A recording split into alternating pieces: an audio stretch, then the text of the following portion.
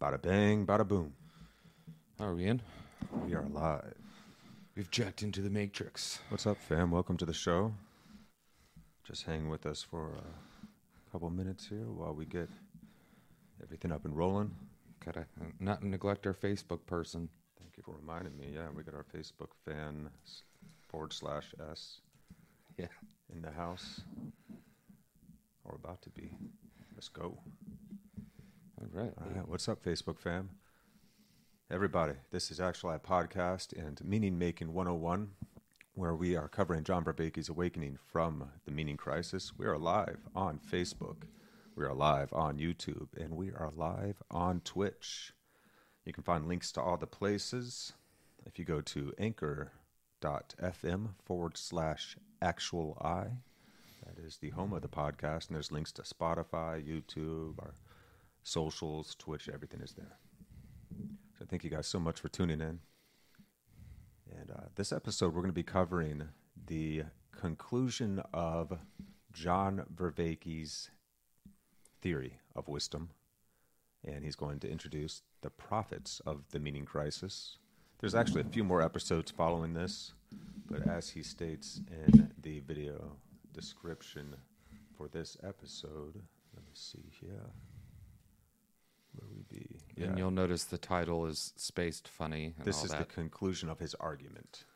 Oh yeah. So if You were saying that. YouTube is taking more and more characters away. So forgiveness for the title. Those who are text and grammar people. Oh, right. Yeah. Oh, yeah. Yeah. It's what it is. So Vervaeke says on this episode, just to be clear, there are 4 more episodes. The conclusion is the conclusion of my argument. I then put it into dialogue with the prophets of the meaning crisis. And let me just check something right here. Okay. Let's jump over to another screen real fast, fam, and I'm going to actually bring this over here. There we go. Yeah, let's jump on over and check out Mark Mulvey's Medium. Mark Mulvey followed the Meaning Crisis series and took notes on every episode, and they are immaculate. I love that he always includes a quote from Vervaeke that stood out to him from each episode, and this quote here really helps sum up the entire series and last episode.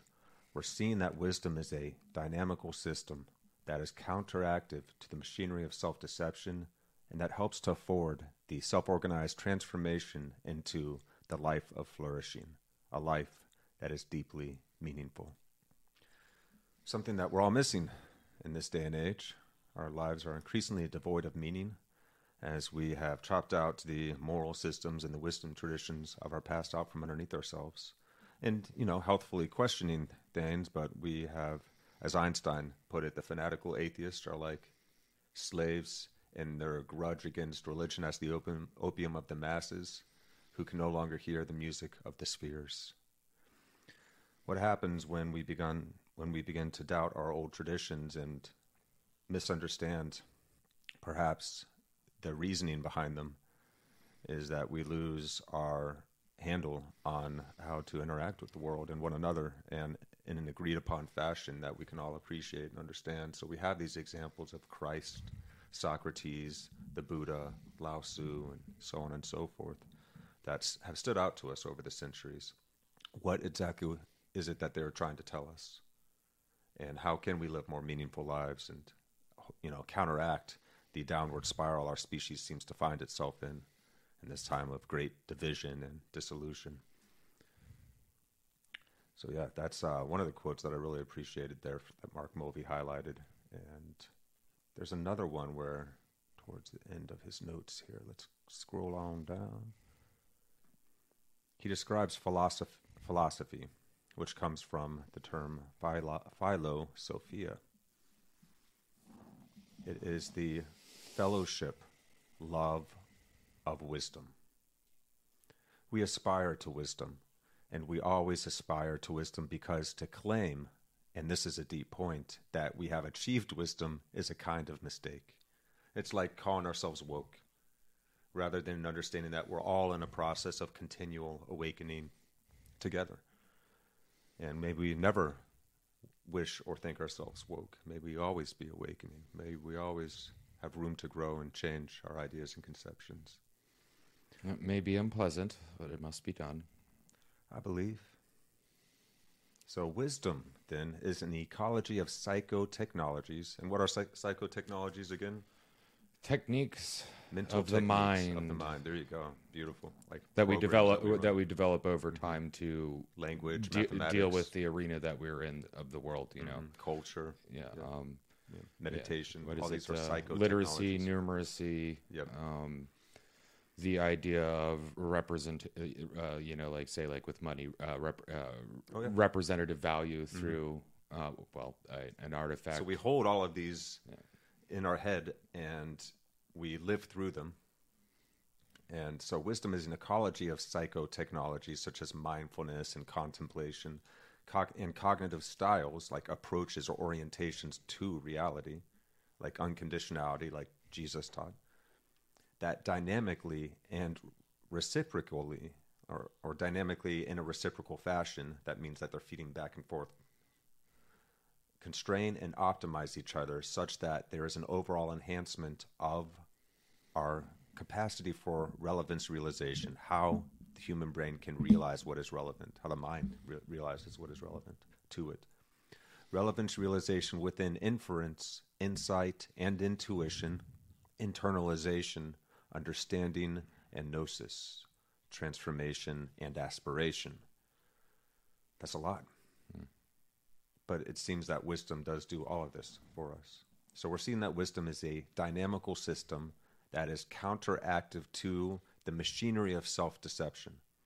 And that helps to afford us the self-organized transformation into a life of flourishing, a life that is deeply meaningful. Yeah, and using virtues as components to its own machinery, if you will. We notice in the great wisdom traditions that the cultivation of virtues helps to optimize the human being in relation with their world, helps to optimize entire cultures and societies, civilizations as a result. So that's the name of the game, fam. So, I thank you all so much for being here. I think, is there anything else we want to talk about before we jump on in? We're not going to try and summarize the entire last episode. All of these episodes have been building upon each other. And if you guys do find this series captivating, interesting, and inspiring in any way, make sure that you like and subscribe to follow us here. Make sure you comment, and it helps that helps the algorithm reach more people than anything. And you can also share some love with John Vervaeke. Go on over to his channel on YouTube and like and subscribe his work as well. Engage with the man. He's open, and he's there to help us understand where we're at in our world today and how we may usher in an awakening from the meaning crisis. All right, fam, so let's do that thing. We're going to jump on over to the show. Let it begin. Make it big, make it big. Yeah. Boom. All right, we're dropping in full screen, coming to you guys.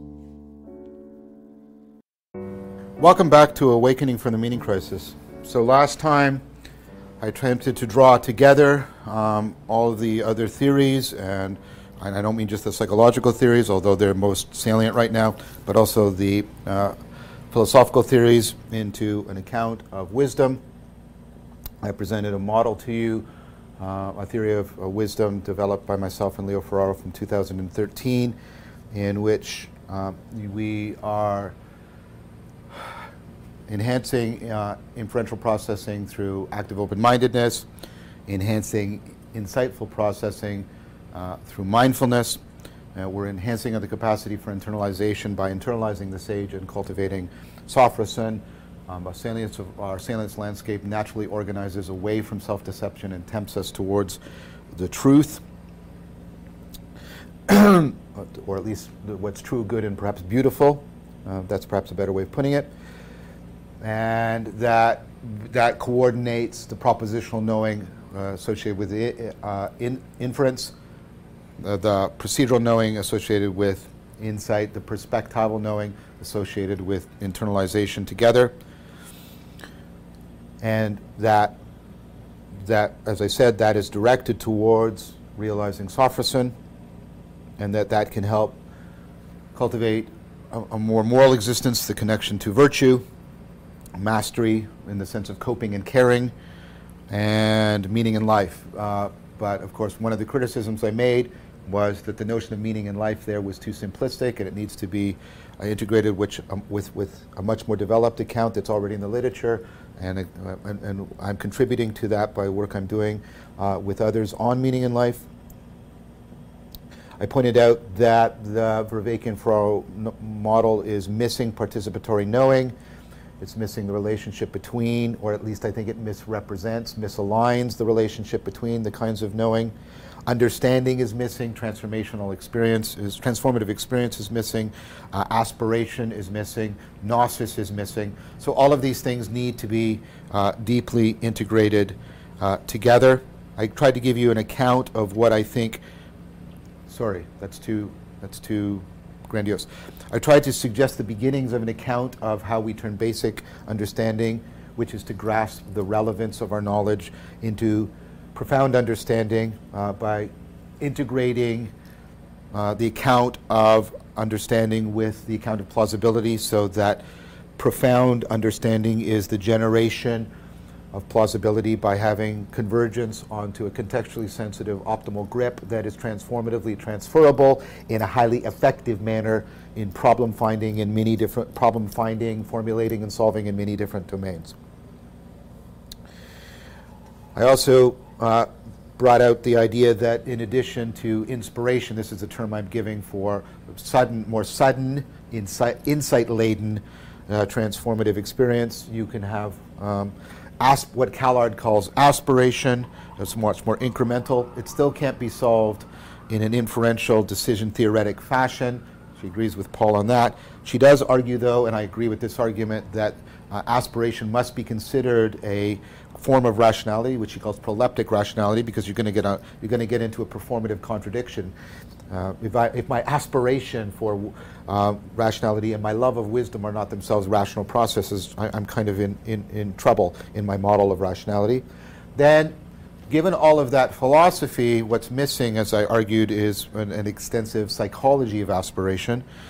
I know one of my colleagues, Jun-Sung Kim, is working on exactly that problem, and he's, of course, doing it in connection with a psychology of wisdom. I did suggest to you that we could see one of Callard's ideas of how we do this by, we create something that's double-faced. Well, I argued ultimately symbolic, having aspects of gnosis in it, that allows us to make the jump, the leap, even if it's an incremental one, from who we are now and what we value now to the place where I've acquired some new thing that I value for its own sake. We use the example of music appreciation, etc. Right? But unlike Callard, I see that as inherently relying on our symbolic capacity, our capacity for enacted symbolic behavior, what I call gnosis, serious play. And because, in serious play, it's always like when I'm playing with something, I'm treating it as, for example, a sword, but it's actually a piece of plastic.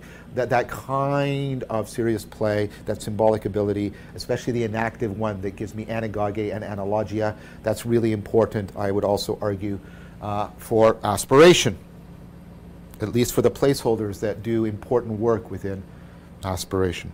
I also argued that aspiration also probably has an affective component to it, and I suggested that wonder, and we saw how central wonder is to the cultivation of wisdom, that wonder is the affective state that's most conducive to aspirational progress because of the way it opens up our identity in our world, triggers the transjective relationship, and puts it into, that participatory knowing puts it into a developmental trajectory. So all of that needs to be integrated together into an account of wisdom. And then I suggested to you, drawing it all together, is that wisdom is an ecology of psychotechnologies / cognitive styles, that dynamically, and that means reciprocal optimization, that dynamically enhances the relevance realization that's central to inference, to insight and intuition, to internalizing, especially internalizing the sage, to understanding and gnosis, and related to gnosis, to the relevance realization at work within transformative experience and aspiration. And then I already noted to you that that enhancement, that way in which I'm talking about wisdom, that dynamic system, that ecology, is already overlapping, and as it should, right? As it should, it is overlapping with the account we gave of enlightenment, where a crucial element of enlightenment was to create a counteractive dynamical system that counteracts parasitic processing. And I'm showing you that I think of wisdom, I'm arguing that wisdom is a kind of dynamical system that is counteractive for overcoming self-deception, and therefore would be counteractive for overcoming parasitic processing and foolishness. This is a processing account. You can see, I think, given what I've just said, how it would ameliorate foolishness. We've already talked about how it might enhance flourishing by, and we did that in connection with Sternberg, how it's going to help you be better connected to yourself, to other people, and to the world. But I would argue that, especially where it's overlapping with enlightenment, that what wisdom is doing in order to enhance meaning in life is it's enhancing religio. So we've got wisdom here, right? And I'm sort of saying there's a significant overlap with enlightenment. And one of the things that wisdom is doing that's also really important, right, is it's enhancing religio. That's a way in which it can powerfully, and we saw already the connection, remember Ardelt, the connection to agape, right? It's enhancing religio, and I would say that the enhancement of religio is already, and remember the role of wonder, potentially even awe here, it's taking us into sacredness, the notion of sacredness that I already have argued and articulated for. And so, given this connection, right, so this is how it's enhancing meaning in life. And of course, this is also an enhancement. These are all connected, is what I'm saying. It's enhancing sacredness. I think it's plausible, therefore, to argue, not to conclude decisively, but to argue that I've explicated and explained the deep connections between wisdom, enlightenment, the enhancement of religio, and thereby the relationship to sacredness. I want to draw that all together, right, in this notion of the wise cultivation of enlightenment.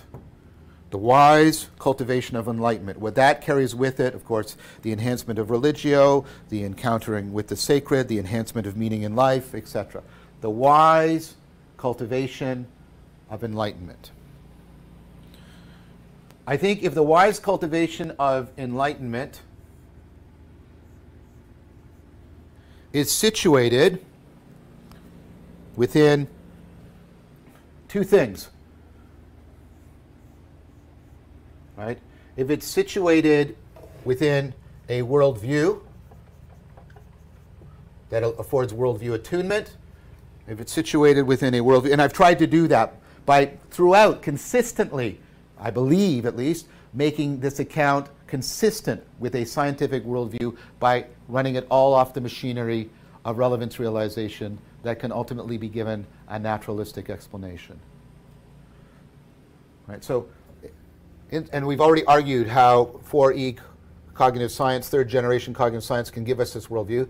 And notice how much the discussion of wisdom was invoking a lot of the theoretical machinery that we got from third generation 4E cognitive science. It was all through it. Okay? So that is situated into basically an enabling and encouraging worldview, and that it is also situated within some of the things I suggested, where we have a co-op network of communities of practice. Let me make the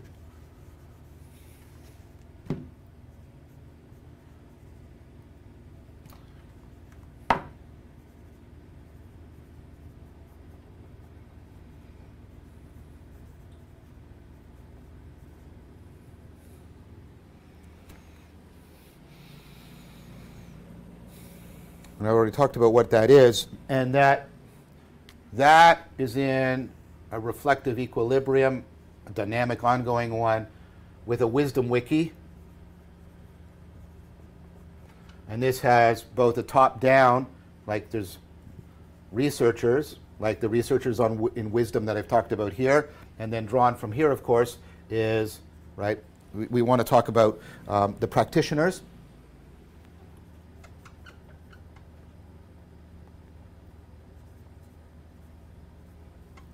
Right, people who are practicing, and of course, this is a bottom-up, top-down relationship.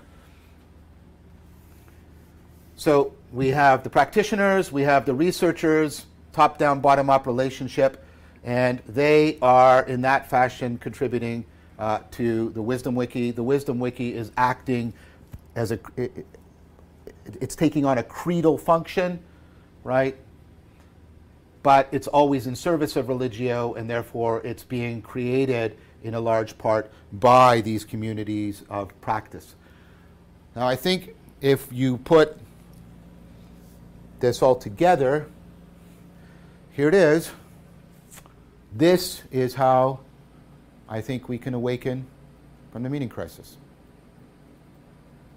I think that we can draw all of the machinery together for overcoming the perennial problems, dealing with the historical issues, how to connect, right? How to connect wisdom and enlightenment together in a comprehensive fashion, and to connect that with enhancing and meaning in life and overcoming self-deception, etc. All of that machinery, and then situating it within this kind of sociocultural framework. I think that's how we can, individually and collectively, awaken from the meaning crisis. And I want to one more time, and that's what's part of this, emphasize that all of this has been explained and can be engineered from within a secular scientific worldview. It's not a view that is in any way, I think, hostile to religion. I am genuinely and sincerely respectful throughout, but it is a way that is not dependent on religion, nor is it dependent on a political ideology. A lot of this part of it is already nascent. It's already coming into existence. We have some existing examples of this that are being developed. We can apply it, right?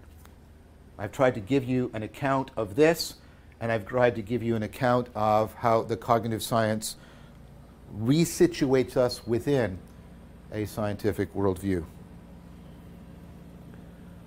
What I now want to do is to put this into, I hope, a constructive dialogue with other responders to the meaning crisis. I would even call them prophets in the Old Testament sense, of people that were telling forth the meaning crisis, trying to awaken us to it and trying to galvanize us in response to it. So what I want to do is take everything that I've done. It's summarized by this schema. Break time. Before we get into the prophets. So, I like how we started right out, reminding us how wonder is the most conducive way to enhance our capacity for wisdom cultivation, self-transcendence. Yep, so... What a beautiful future of human existence. Sorry to cut you off there. Wisdom and enlightenment have an overlap. Mm-hmm. They seem to go together. Out of wisdom, we get an enhancement of religio. Yes. The religious experience is what that points to.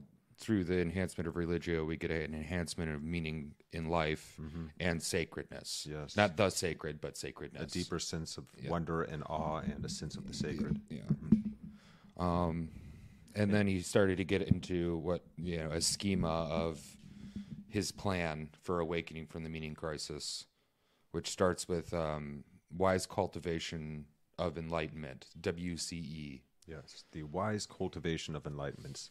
And it sounds like he has said this previously, that what he's going for here is a scientific, a secular, naturalistic way to explain how people can become wise, but also to explain how we can have that experience of sacredness and these experiences of enlightenment that we find cross-culturally occurring in various peoples. And of course, all of this, the project is to enact a counteractive system for overcoming the self-deception that is rife within ourselves and our culture, the self-centeredness, the egocentricness that is getting us in the way of ourselves and causing the social breakdown that we see occurring in our time. So we are enhancing the meaning in life by enhancing religio, the sense of wonder and awe, greater sense of sacredness, and coming up with a scientific explanation for enlightenment and how wisdom and enlightenment interact. So he says that if we can situate this wise cultivation of enlightenment in a scientific worldview, and he took us through 4E cognitive science. Yeah, I'll jump in on that once you're done. Yeah, and to help encourage and enable this worldview, situating ourselves in a scientifically explainable worldview that is not dependent on any one religion or ideology. Yeah. This is so important to help remarry science and spirituality in our times and help our various wisdom traditions and spiritual traditions all be able to converse and talk to one another again with a shared language about what is occurring when we approach life with the intent to cultivate our wisdom. So yeah, this the wise cultivation of enlightenment should be situated within three different call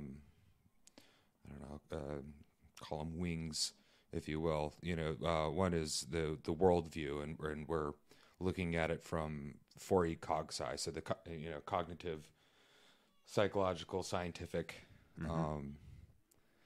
view, and then the next step, or the next part of this, the next leg of this, if you will, is a cooperative network of communities of practice. So various communities of practice getting at this and figuring out,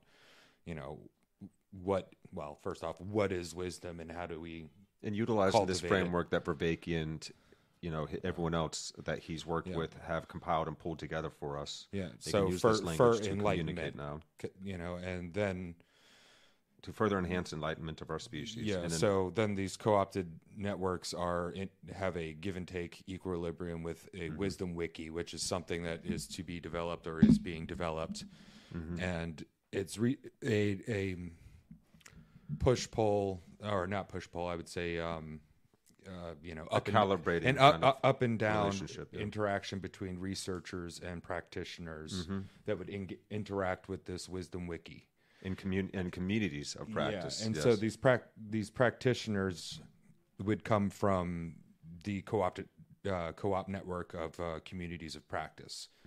And then so now you got this big circle thing going on between the networks and the wisdom wiki and the practitioners and researchers, the researchers that are directly involved with the wiki itself. Right. And this takes on a credo function.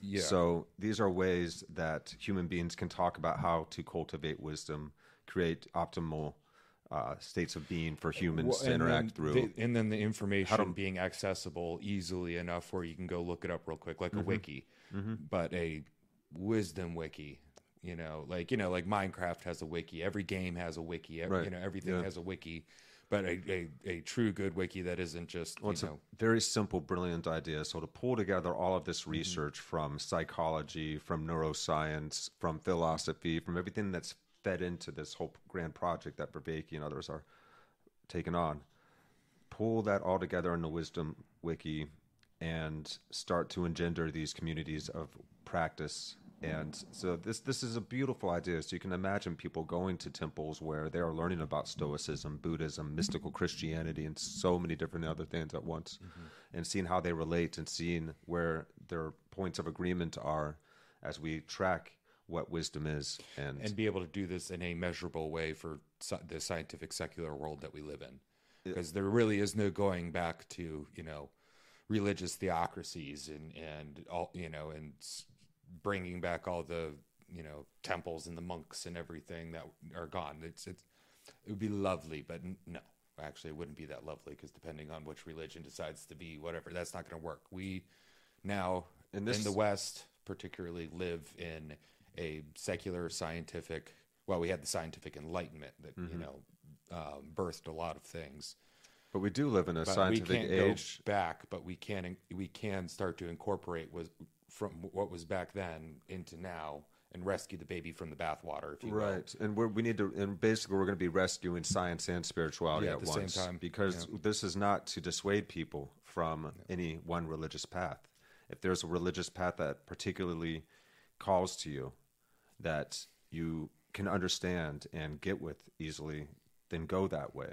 And it would ultimately This isn't taken away from any of that. It would but this is a way help for like if you are a religious person, it would help you deepen your practice within your religion too, because you would be able to see much further in. And that book you got me for Christmas, it was talking about reference the people in the church that can recite the things they need to recite and the lines that they need to, and they can feel that narrow experience within that are missing so much more, almost like the equivalent of just listening to the 10th violin within a whole symphony, or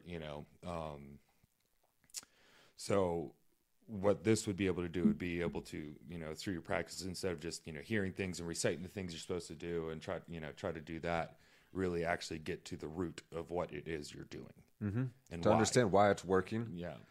This can help heal the rifts between our various religious systems, because it's like they're all different pathways to the same mountaintop of human enlightenment, an experience of ineffable oneness that we can all experience, and it can become richer and deeper throughout our lives.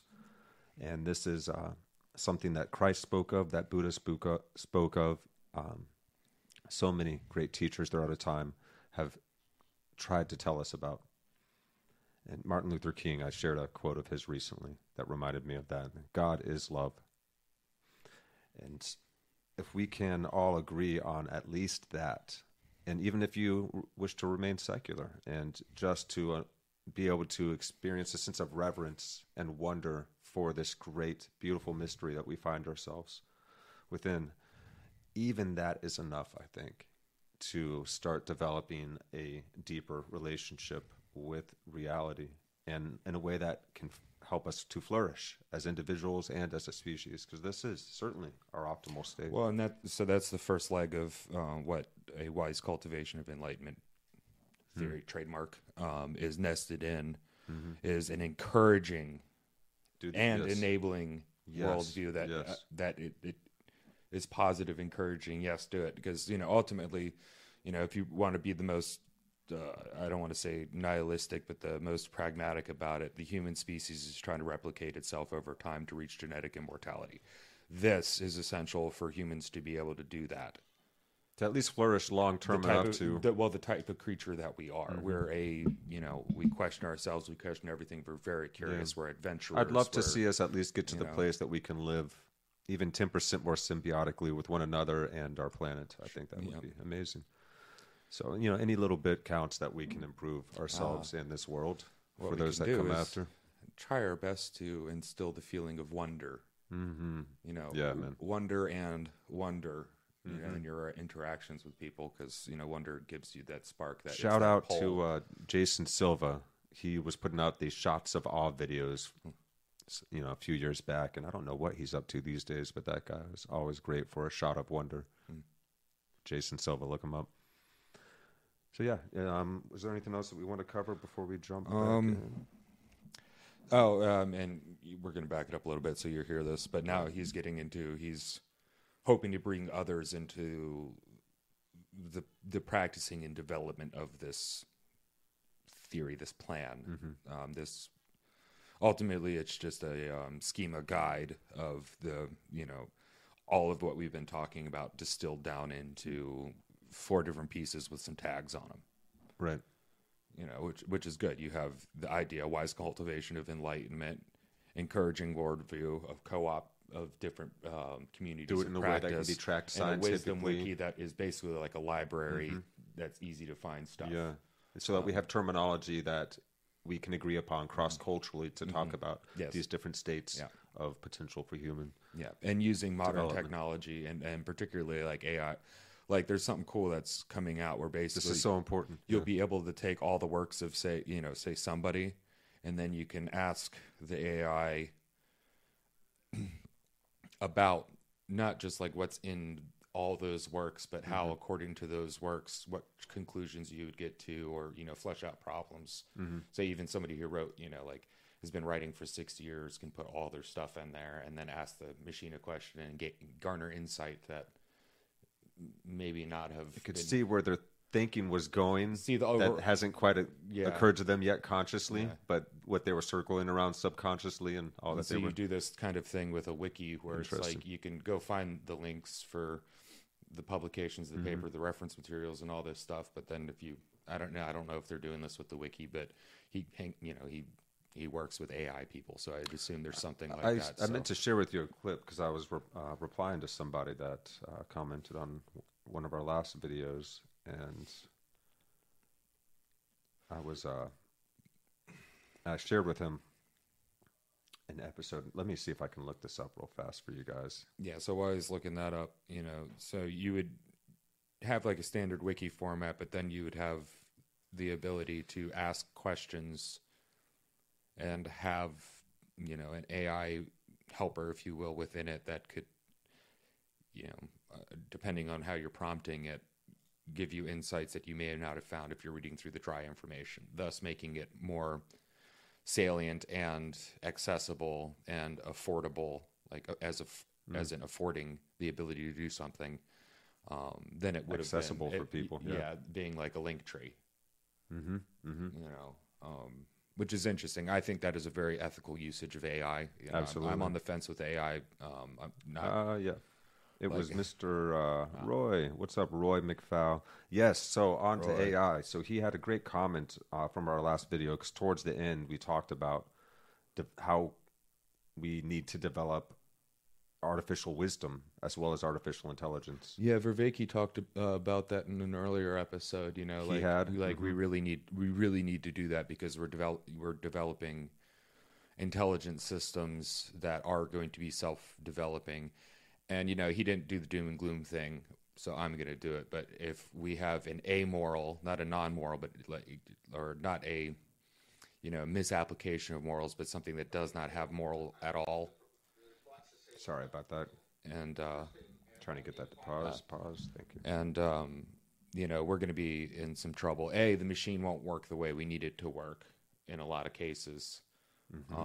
It'll come to a grinding halt because wisdom and virtue and all these components basically give our brains the ability to make a decision quickly, think about decisions quickly, not freezing up, being able to choose what's relevant and important on the fly, and you can train it to get better at it.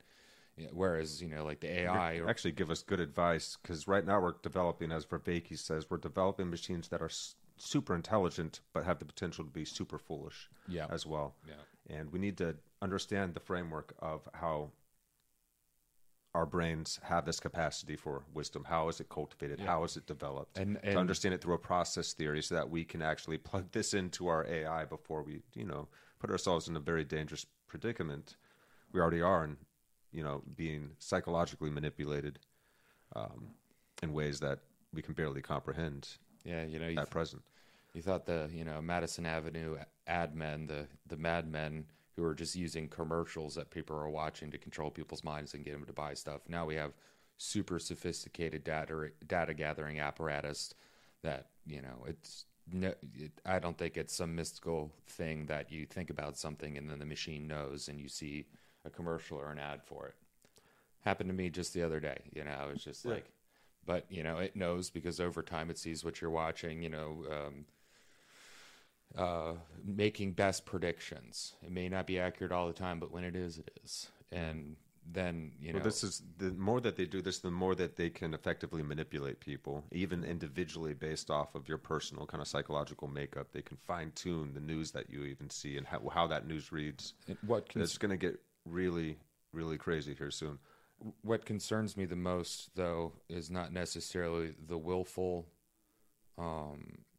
manipulation of people's thoughts and highly advanced propaganda. It's the accidental effects of something that, we didn't understand or didn't take into account. Oh, for sure. Yeah, things the AI will do on their own. Like the paperclip maximizing fear, but just think that on the psychological level. Yeah, and even, on just a technological level, there are, dangers that we're realizing, like, young kids who don't have screens in front of their face all the time, or normal kids. You put a screen in front of their face, they turn into little, heroin addicts and are freaking out when they don't have it. Yeah. We knew there was something to that, but we didn't really realize. And it's not like a cabal of people that would be like, they're going to be completely stuck on their phone all the time. That is a component. Don't get me wrong. But they didn't, I don't think we realized the actual like drug addiction level of screens and, and constantly being on that affects kids at such a fundamental development period. Get that serotonin drip. Yeah. Well, Well, here's a quick little detour. This is a 5-minute clip that our friend Roy, thanks for watching and sharing this. He made a clip of an episode that I shared with him, interview that John Vervaeke did. And here he talks about wisdom and AI. The first thing, and I gave a talk at the Center for Ethics at AI here at the University of Toronto on exactly this. We're actually very far from artificial wisdom. Okay. Intelligence is only weakly predictive of rationality and is therefore even less predictive of wisdom, which is a kind of rationally self-transcending rationality.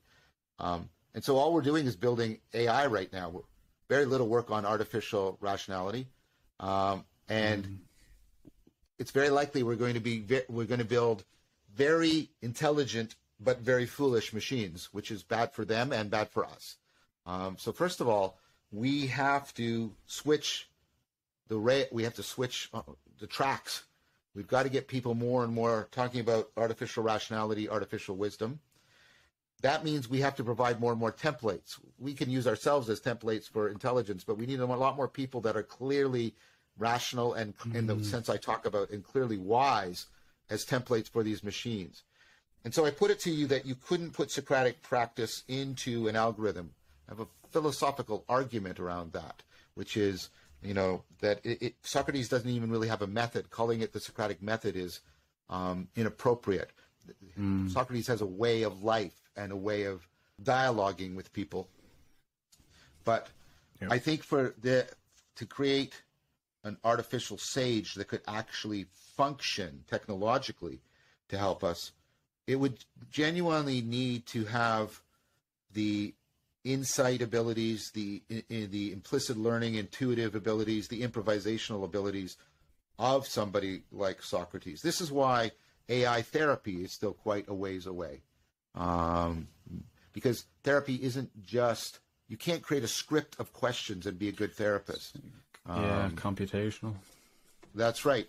So I worry about the opposite of creating pseudo-sages, silicon pseudo-sages, right, that are just spewing out pseudo-bullshit, pseudo-profound bullshit to people, and people making money off of that. Now, that is doable right now. Where yes, the we real could do thing, that. Probably already doing it. Yes.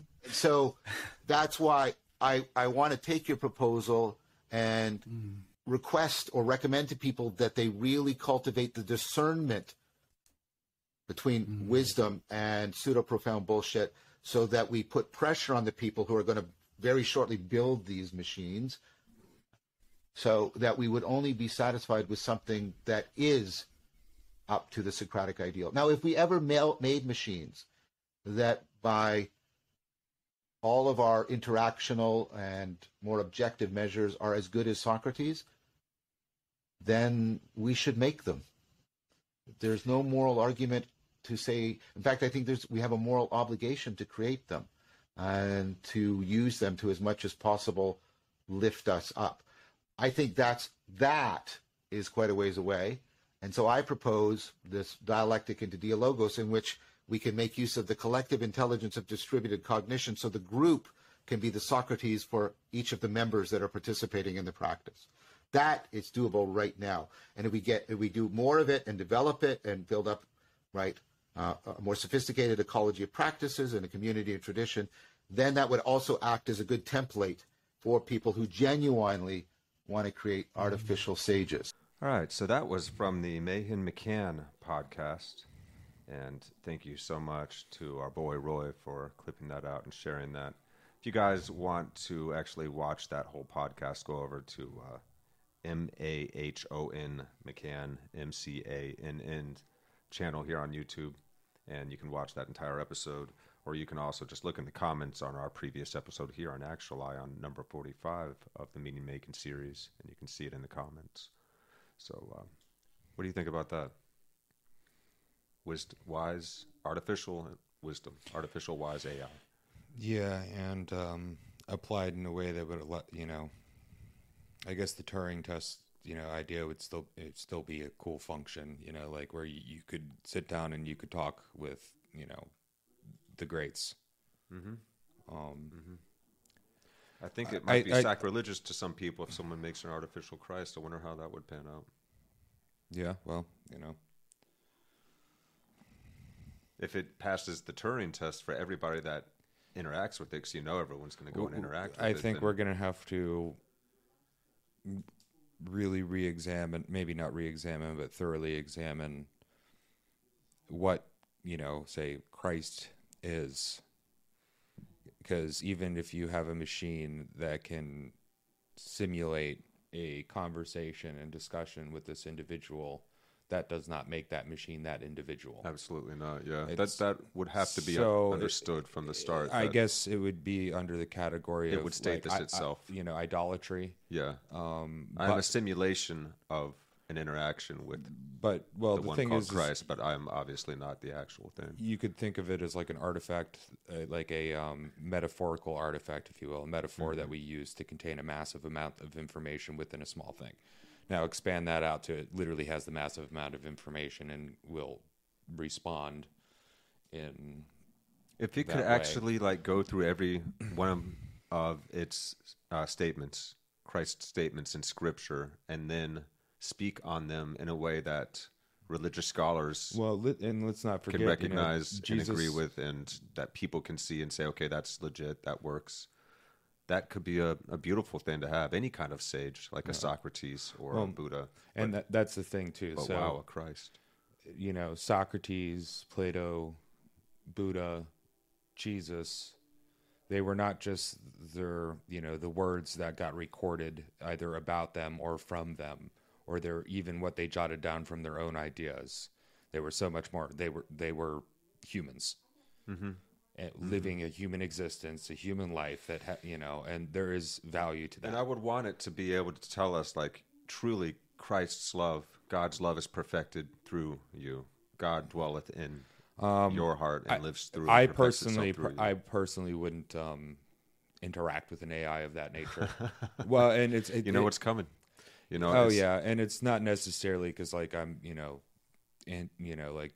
super hardcore about blaspheming and yada, yada, yada. But for me personally, nah, ain't right. Just like I wouldn't interact with, AI version of Dead Grandma. That's not. Oh, man, there was a Black Mirror episode about that. We really are getting into some crazy territory. But, being able to, say, if we try and do something like that. Say, a chance to sit down and talk with Socrates for a minute.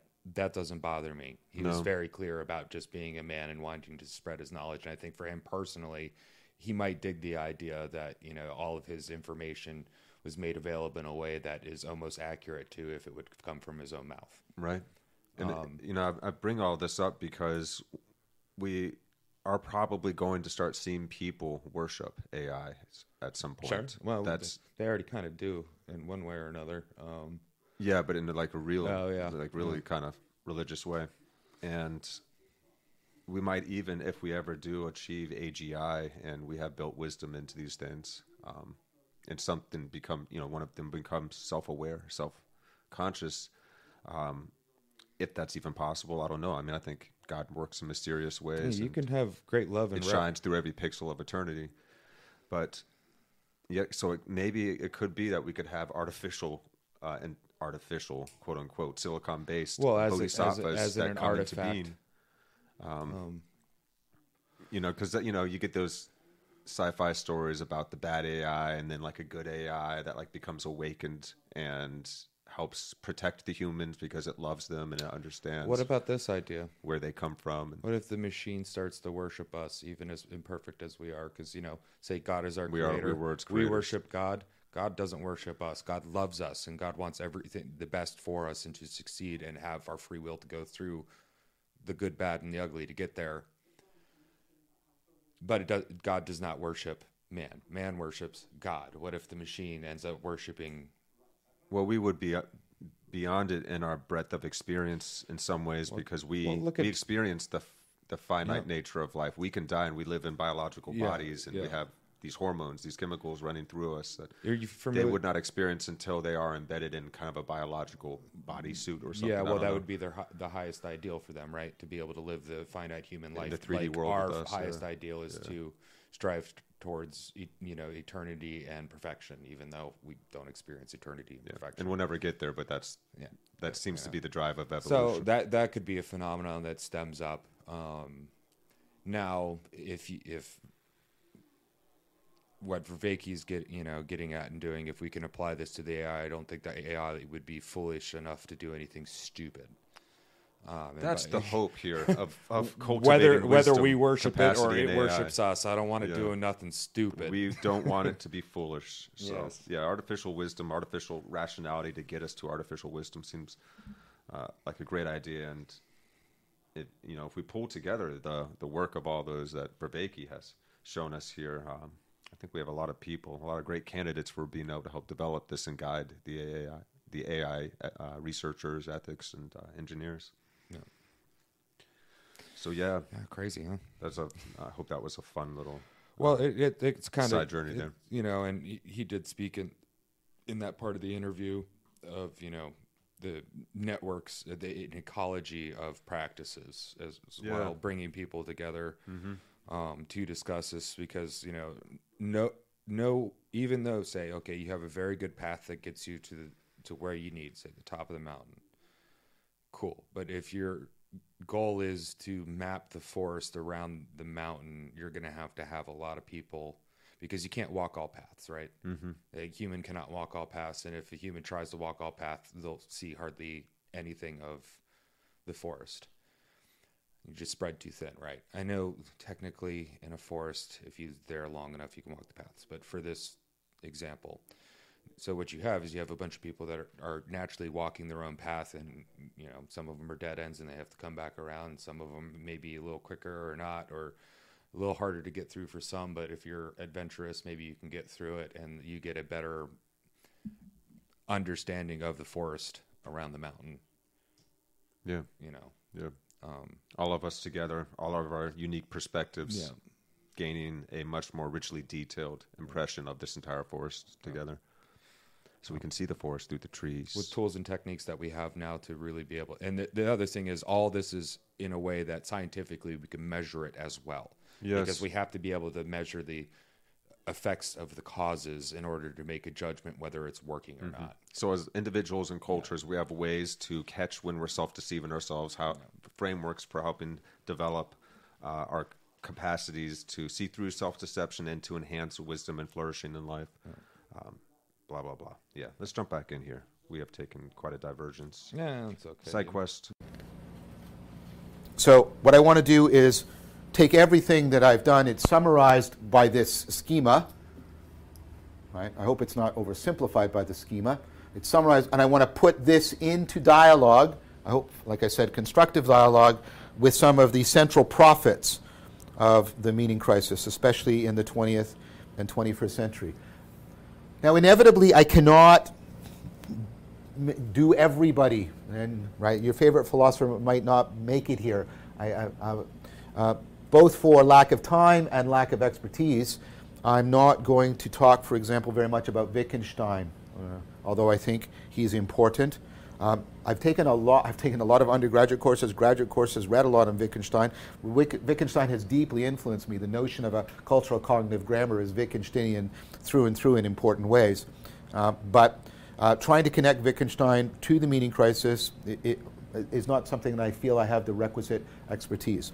Whitehead is a philosopher I am currently, again, trying to understand.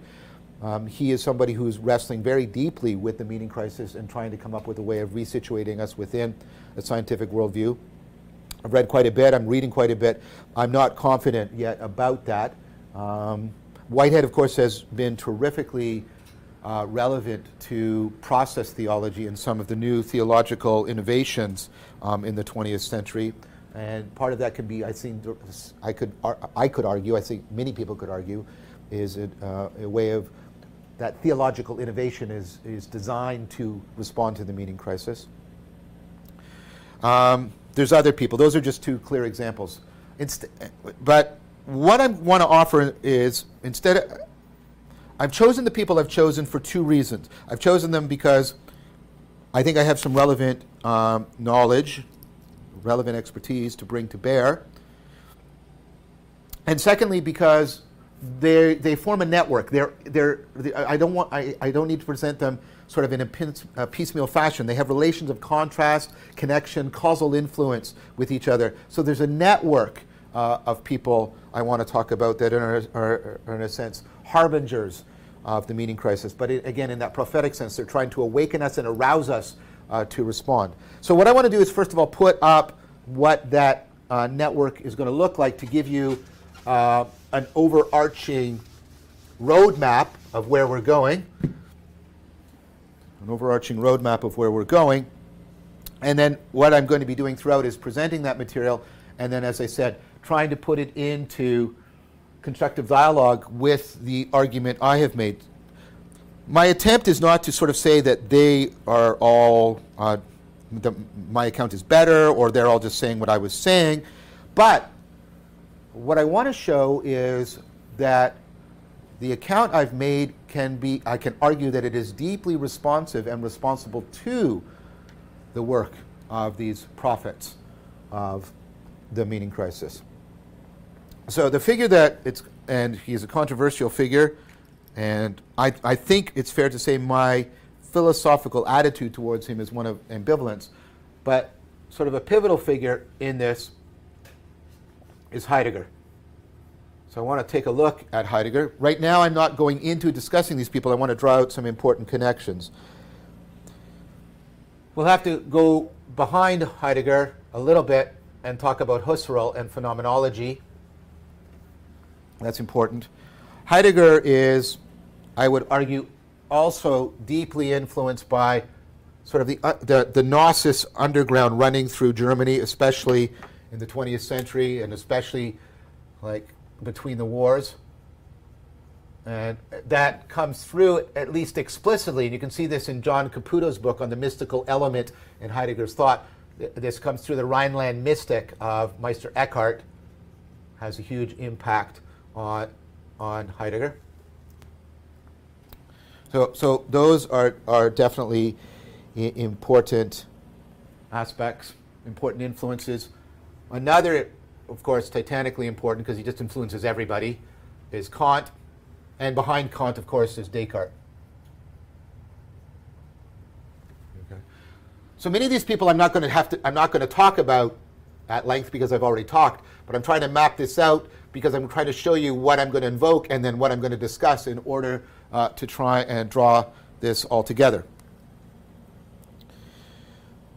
So another really important figure, and you've heard me mention him several times, and he directly gets into that connection with theology, but he's one of the, I think, one of the great writers about the meaning crisis is, of course, Paul Tillich.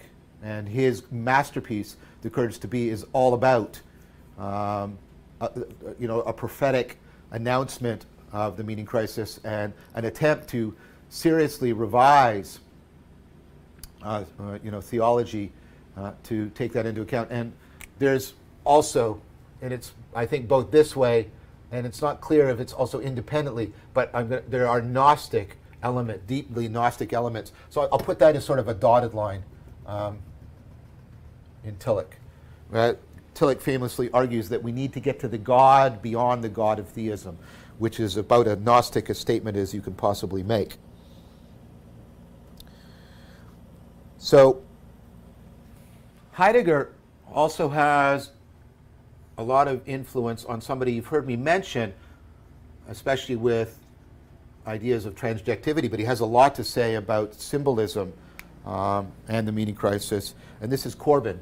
And so I'm going to have to talk a lot about Corbin because I haven't discussed him at length, but his work is, again, very pivotal in trying to respond to the meaning crisis, and the work that Chetham has done at trying in his trilogy of books, or maybe there's 4 books maybe, but I've read 3. I've read 2 and I'm currently reading the 3rd. Books on Corbin really help to make a good case for how important it is. Many people don't know about, for example, the deep connections between somebody else that we're going to talk about, Corbin and Jung. And of course, Jung is directly influenced by the Gnostics and directly influenced by Kant. This allows me to bring out another important connection, which is the work of Durley, because what he does, which is really impressive, right, is he shows the deep similarities between Tillich and Jung, no doubt because of their sharing, well, I'm arguing the sharing of the Gnosis background. I would also argue that both Tillich and Jung are in an important sense non-theists, and we'll talk about what non-theism is as we get into that. But one of the core shared idea, and this is actually the title of one of Durley's book, is the psyche as sacrament.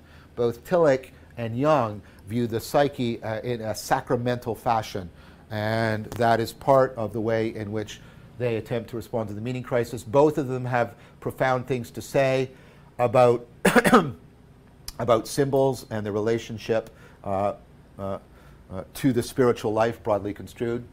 So we're going to talk about Jung. Now, somebody that's also here, directly influenced by Gnosis,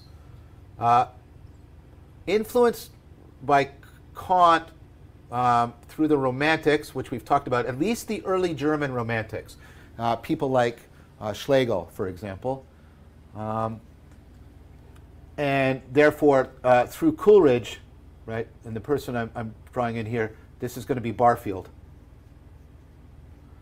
And you've heard me mention him a couple times, and Barfield's notions of participation have a lot to say. So you can see how there's sort of a network here. And then there's another one that, of course, we need to talk about. And this is the connection between Heidegger and what's been sort of, I don't like this term, but and people abuse it, it's postmodernism, as if everybody who's a postmodernist was saying the same thing. We should more carefully look at individual thinkers and their individual arguments. One potential connection here is, we'll take a look at it, Derrida. Now, whether or not we should call these 2 other people postmodern is not clear. They're deeply responding to postmodernism, and that's Graham Harman and the terrific work Timothy Morton are also doing. And this is what's known as speculative realism. It's also known as Harman's particular version of it is known as OOO. This stands for object-oriented ontology. This is the attempt to deeply bring back a profound kind of realism and contact with reality. Another person that's influenced by is Hahn, a current philosopher and cultural critic. We'll talk a little bit about, I can't give all of these people equal work. I'm going to talk about Barfield, Jung, Corbin, and Tillich, and Heidegger quite extensively. Harman, not as much. Hahn, not as much. Derrida, not as much. But I'll at least touch upon them. Okay? Because I want to do this as a way of trying to connect the meaning crisis to what's been called postmodernity, broadly, very broadly construed, and offer an alternative response to postmodernism, to to both sort of wholesale adoption of it or the wholesale demonization of it. I think these are both overreactions that we should have a much more nuanced and careful response to. Now, Heidegger has a huge influence in an area many people don't know about, and part of this influence is also James, and part of this influence is also Buddhism. And you've heard me mention this, and this is the Kyoto School. And they are deeply about responding to the meaning crisis, and especially the work of Nishida, who really is the pivotal figure in founding this, and then the person who I think wrote one of the masterpieces on responding to the meaning crisis, and this is Nishitani. His book, Religion and Nothingness, I've read that book twice. I would put that book in the top 5 books of responding to the meaning crisis. It is not an easy book. That's why I have not yet put it into like the Twitter book recommendations. I've recommended the Kyoto School and some of Robert Carter's excellent work introducing you to these people. Directly reading Nishitani is very difficult. You need to know Heidegger well, James well, Buddhism well, all right? And then the Kyoto School people that I won't talk about, like Maso Abe, they put this into dialogue with people like Tillich and Whitehead. So this is what I want to try and address. Again, I will be giving some of these people much more priority. I only have four lectures left after this. So, right, 4 hours. So I'll be giving some people much more priority than others. Obviously, Heidegger is taking a central role here. But we'll be spending quite a bit of time with Barfield, Young, Corbin, and Tillich, and with Nishitani. Okay, so those are the ones that I'm going to give priority to. These other people, I'll try to do my best to represent them,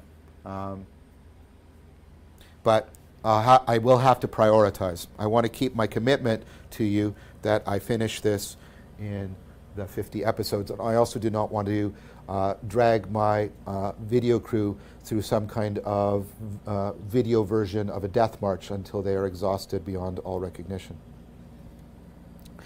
So, where to start on here? Well, I'm going to start at the center. So,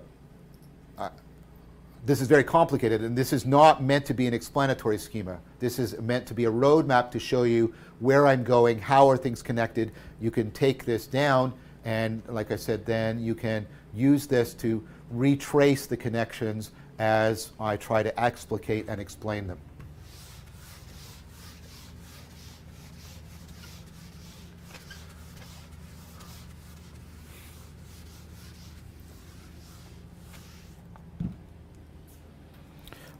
All right. So before we get to Heidegger, we have to talk about, I don't have to talk about Eckhart and the Rhineland mystics, because I've already done that, or Gnosis, because I've already done that quite extensively, right? Or Kant, because I've done that. But a person that I haven't discussed, but has a titanic influence on Heidegger, is Husserl, Edmund Husserl. And Husserl, of course, is famous for founding a whole philosophical movement called phenomenology. Existentialism comes out of phenomenology, via Heidegger, by the way. That's how you get existentialism. Heidegger does something to phenomenology, and it leads to existentialism, but it also leads to deconstructionism, postmodernism, blah, blah, blah, blah. I've already pointed out. Now, again, you need an entire course to get clear about what phenomenology is. I really recommend the Introduction to Phenomenology by Sokolowski. And the book Experimental Phenomenology by Don Eide. This is sort of gives you an idea, right, of what phenomenology is. A very good, very clear idea. And this gives you sort of ways of practicing some phenomenological techniques to get a more inside feel of what phenomenology is like. Now, phenomenology, and Husserl even writes a book where he invokes the word crisis in European sciences, right? phenomenology was Husserl's attempt to try, and I would argue the following thing. It's an attempt to try and get us back to a contact epistemology. And that's why you can see people who are deeply influenced by the phenomenological tradition, like Dreyfus and Taylor, talking about the loss of a contact epistemology, because they're aware of the idea of a contact epistemology, I would argue, from their phenomenological heritage. Husserl famously argued about getting back to the things that we had gotten so abstracted and removed. We had lost contact with the world. We were out of touch in a profound way. And that's why phenomenology has had such a big influence on those aspects of cognitive science that are trying to show how deeply embedded, embodied, and connected we are to the world. So the attempt to get back contact epistemology was really central. And one way of understanding that contact, and to put it into dialogue with the language we've been using in this course, right, is that you get this contact by, see, phenomenology shouldn't be confused with merely introspecting. That's the everyday or common sense stance. The phenomenological attitude is not the same thing as your commonsensical everyday introspection, right? Instead, phenomenology is a much more disciplined practice in which you're trying to pay reflective and, following Heidi, kind of an experimental attention, this probative attention to the way in which we are in contact with the world. So let's say that what I'm doing in phenomenology is I'm playing this reflective, experimental, exploratory, probative attention to contact. And then how can we understand contact? Well, what Husserl emphasized, he emphasized intentionality, right? That's one pole of this relation. Okay, now I've got to explain this. So normally when we use this word, it's correct, but it's a species of the broader sense of intentionality. When we say you do something intentionally, it means you're doing it on purpose. Intentionality here in phenomenology and philosophy in general is much more broader. It means any mental directedness, So when my perceptions are of the bottle, or my actions are towards the book, right? Or I'm thinking about Paris. Those are all intentionality in that I have a mental directedness. So there's the intentionality, and it's in this reciprocal relationship with the way in which a world is disclosed, where a world doesn't mean a planet.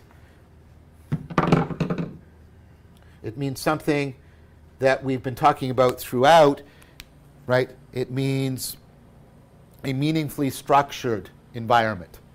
What I've tried to often capture by this notion of an arena.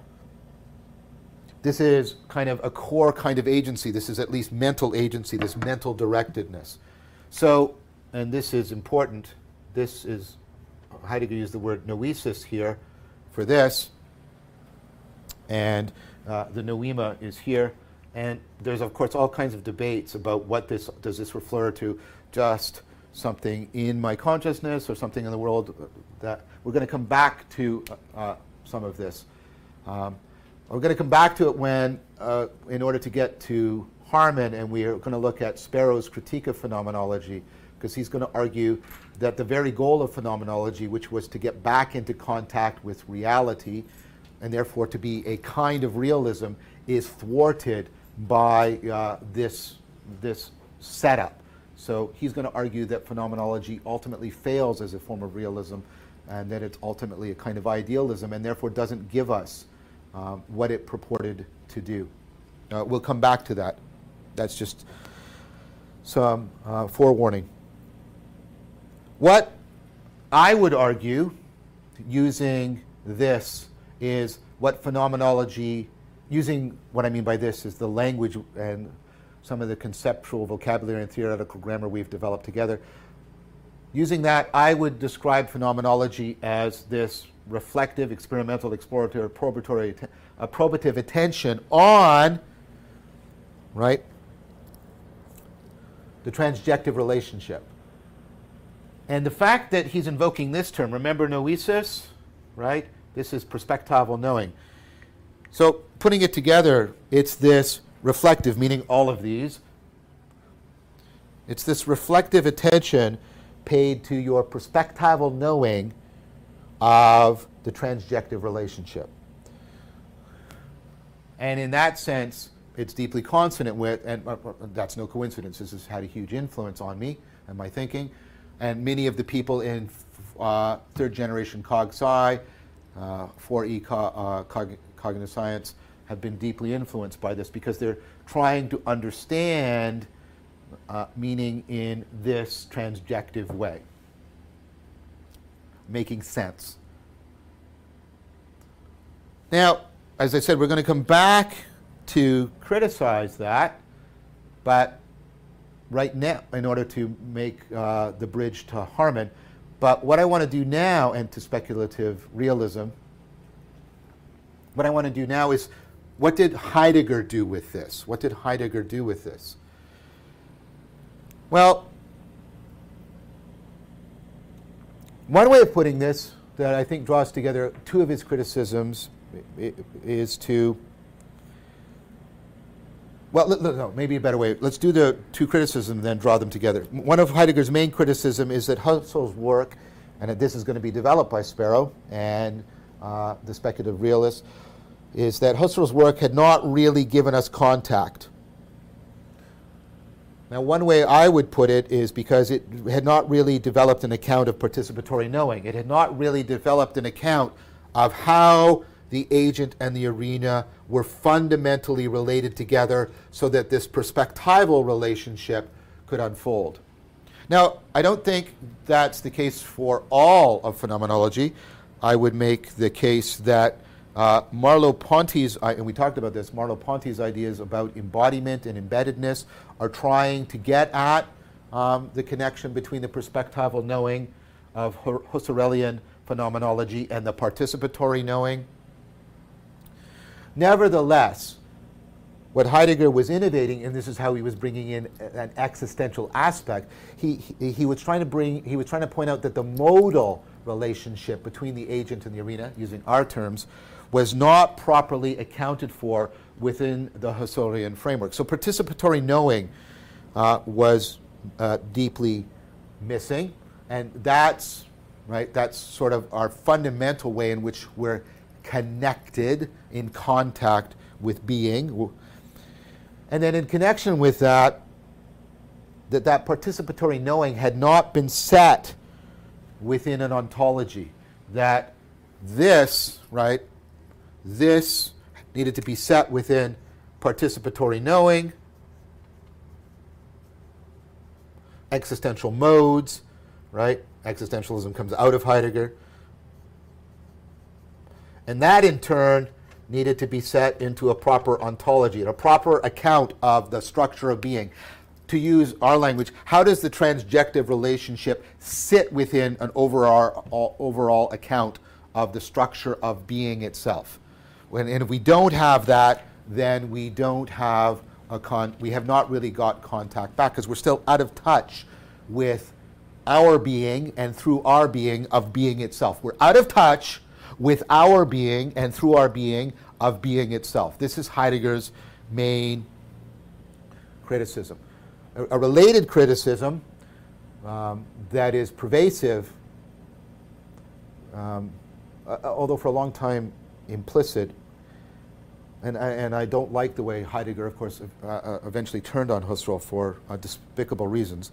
But one of the criticisms Heidegger is making is Husserl was still trapped within the Cartesian cultural cognitive grammar. Husserl is deeply Cartesian. He entitles one of his books Cartesian Meditations. So in that sense,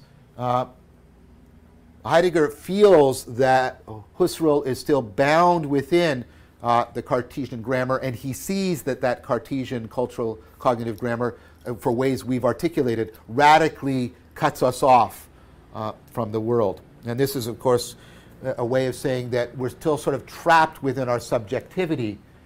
And in that sense, we'll see what Sparrow means by Husserlian phenomenology is maybe still understandable as a kind of idealism which doesn't get us back to realism as much as the phenomenologists claim and wanted it to do so. So, how do we get to this deeper contact?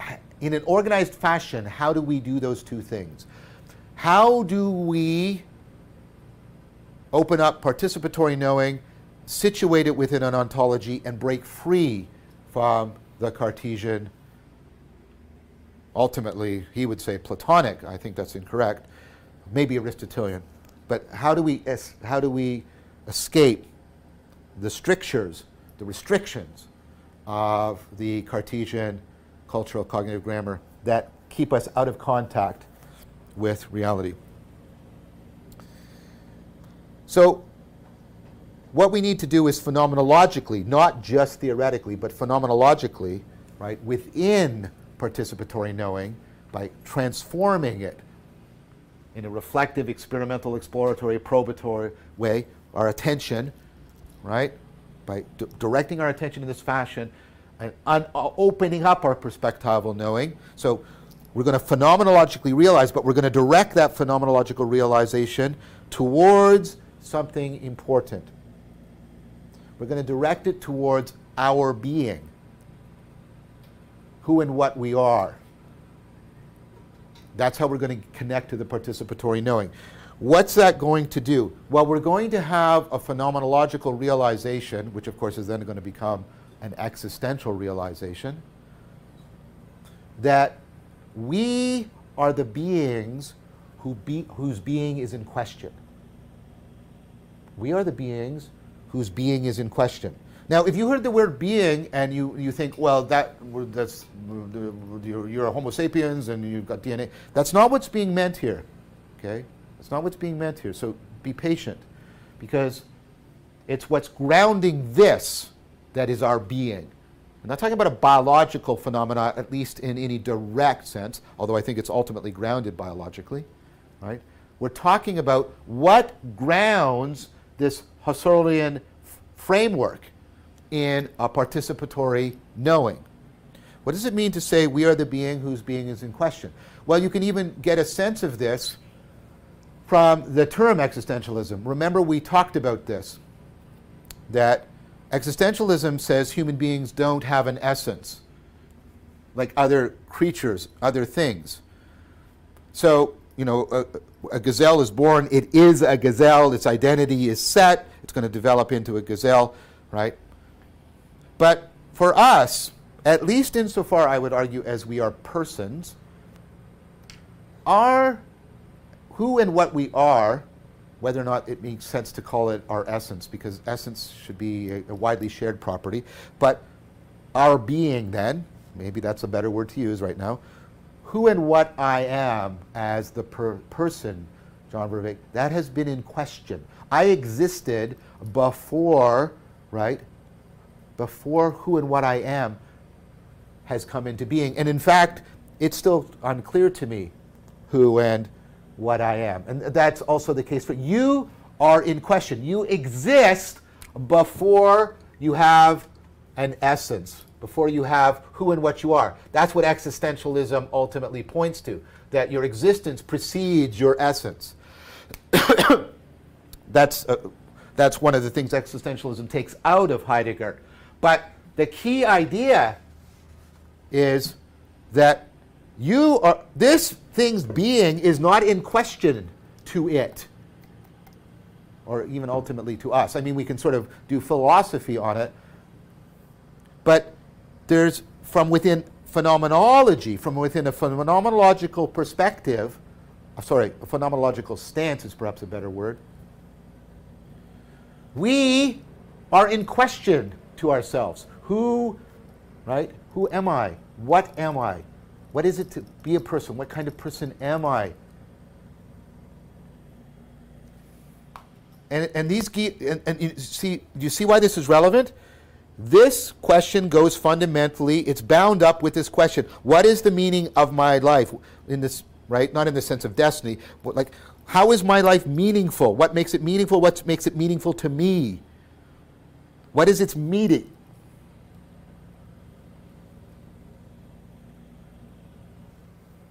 Now notice, and we've already talked about Heidegger's connection to this. Heidegger is trying to get you into something like an aporia, and he's trying to get you to remember the being mode. The mode in which you're not trying to manipulate even yourself and solve problems. You're stepping back and confronting mystery because you're engaged not with controlling things and satisfying your having needs. You're engaged in a process of development, of becoming. And so you're confronting mystery because you're going through transformative experience. You are the being whose being is in question, and he's trying to wake you up, not theoretically, phenomenologically. He's wanting to get you to phenomenologically realize that you are the being whose being is in question. That's what we all are. So instead of referring to us as persons or human beings or things like that, he crafts this new word. Heidegger is famous for neologisms. And part of what he's trying to do with the neologisms is break us out of the familiar terms and thereby break us out of the Cartesian grammar. He comes up with this word Dasein,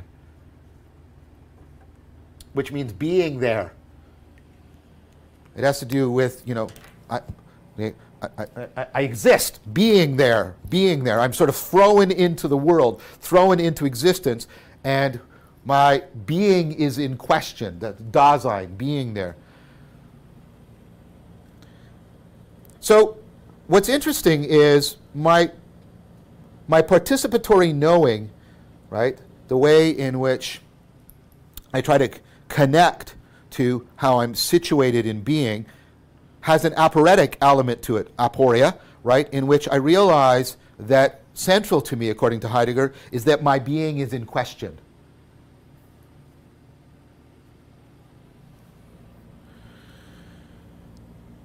Now, if my being, that's my participatory knowing, my groundedness in being is in question, that is how I can link participatory knowing to ontology itself. Do you see? Because, and this is why it's participatory knowing, my self-knowledge will also get me into my knowledge of ontology. Because by knowing myself as the being who's being in question, I can put ontology itself into question. I can put,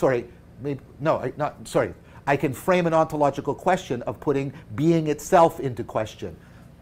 I know myself as a being whose being is in question, and knowing myself that way is also to put being into question, right?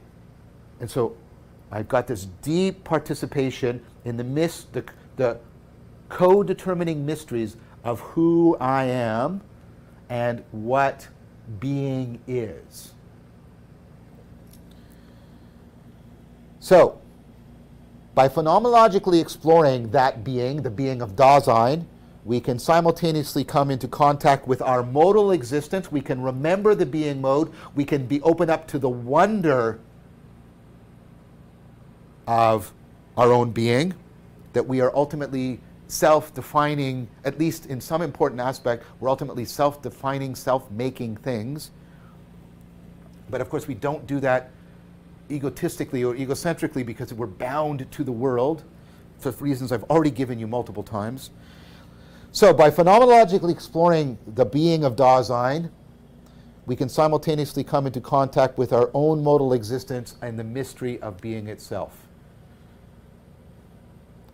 So this is starting to take us right into the core of how Heidegger is trying to deepen what he thinks was missing, ultimately the contact with ourselves, right? But not with our autobiographical ego, but with our being, the contact, our participatory knowing of ourself, the connectedness to being. And he's found this, that's why he's Heidegger, this brilliant insight that because we are the being whose being is in question, we can deepen the contact by phenomenologically exploring this. So that's really central to what Heidegger is trying to do. Reading Heidegger is very hard because it's filled with all this neologisms. It's filled with all of this constant, right, qualifying, this constant self-criticism, which of course is good, this constant refinement, but also this constant acknowledgement statement that not quite getting it, we're not getting the answer. So it's like going on a walk through a really gnarled forest with somebody. This is a metaphor that Heidegger himself would use. And you get a sense of progress, but it's not clear if you're actually making progress. You come into clearings and you get openings and insight, but then there's also, but yet we haven't arrived, until you go on again. And so there's this long process. So what I want to do instead with you is, instead of trying to do something audacious and try to summarize, I want to try and go in and get some, I'm going to do some exposition with you. I want to read some key quotes from Heidegger, and what I then want to do is try and unpack them, following this idea of how he's trying to deepen contact, trying to put into dialogue with the very tremendous help of Dreyfus, with the machinery, the theoretical machinery we have developed, and that will also afford me a critical response to Heidegger. I'm not going to start those quotes now because we're almost out of time. What I want to do is just foreshadow what Heidegger is going to argue. Heidegger is going to argue that the history of metaphysics, that whole philosophical history coming out of the axial revolution, is actually the history of nihilism. This is why he is a prophet of the meaning crisis. That whole historical development, that framework, that cultural cognitive grammar, right, that we've inherited from the axial revolution, that whole metaphysical framework has developed inexorably towards nihilism. It has driven us into the meaning crisis. And of course, that's already deeply resonant with the historical analysis that we've pursued in the first half of this course. So if we can understand that cultural cognitive grammar of metaphysics, that's a pejorative term for Heidegger, we can link it to this project of the phenomenological investigation of Dasein and break free from that grammar and deeply reestablish, and this is not just theoretically, this is phenomenologically, existentially, our contact with being. And that deep participatory knowing and remembering of being and the realization of being and how it's not a being, not a particular being, and our status with respect to being, that's the response Heidegger is recommending to the meaning crisis. And next time what I would like to do with you is explore what his thinking is by going through the quotes, unpack it more, link it to the argument that the history of metaphysics is the history of nihilism, see what we can glean in a cooperative dialogue between this course and Heidegger about responding to the meaning crisis, and draw what important or at least relevant conclusions we can from that. Thank you very much for your time and attention.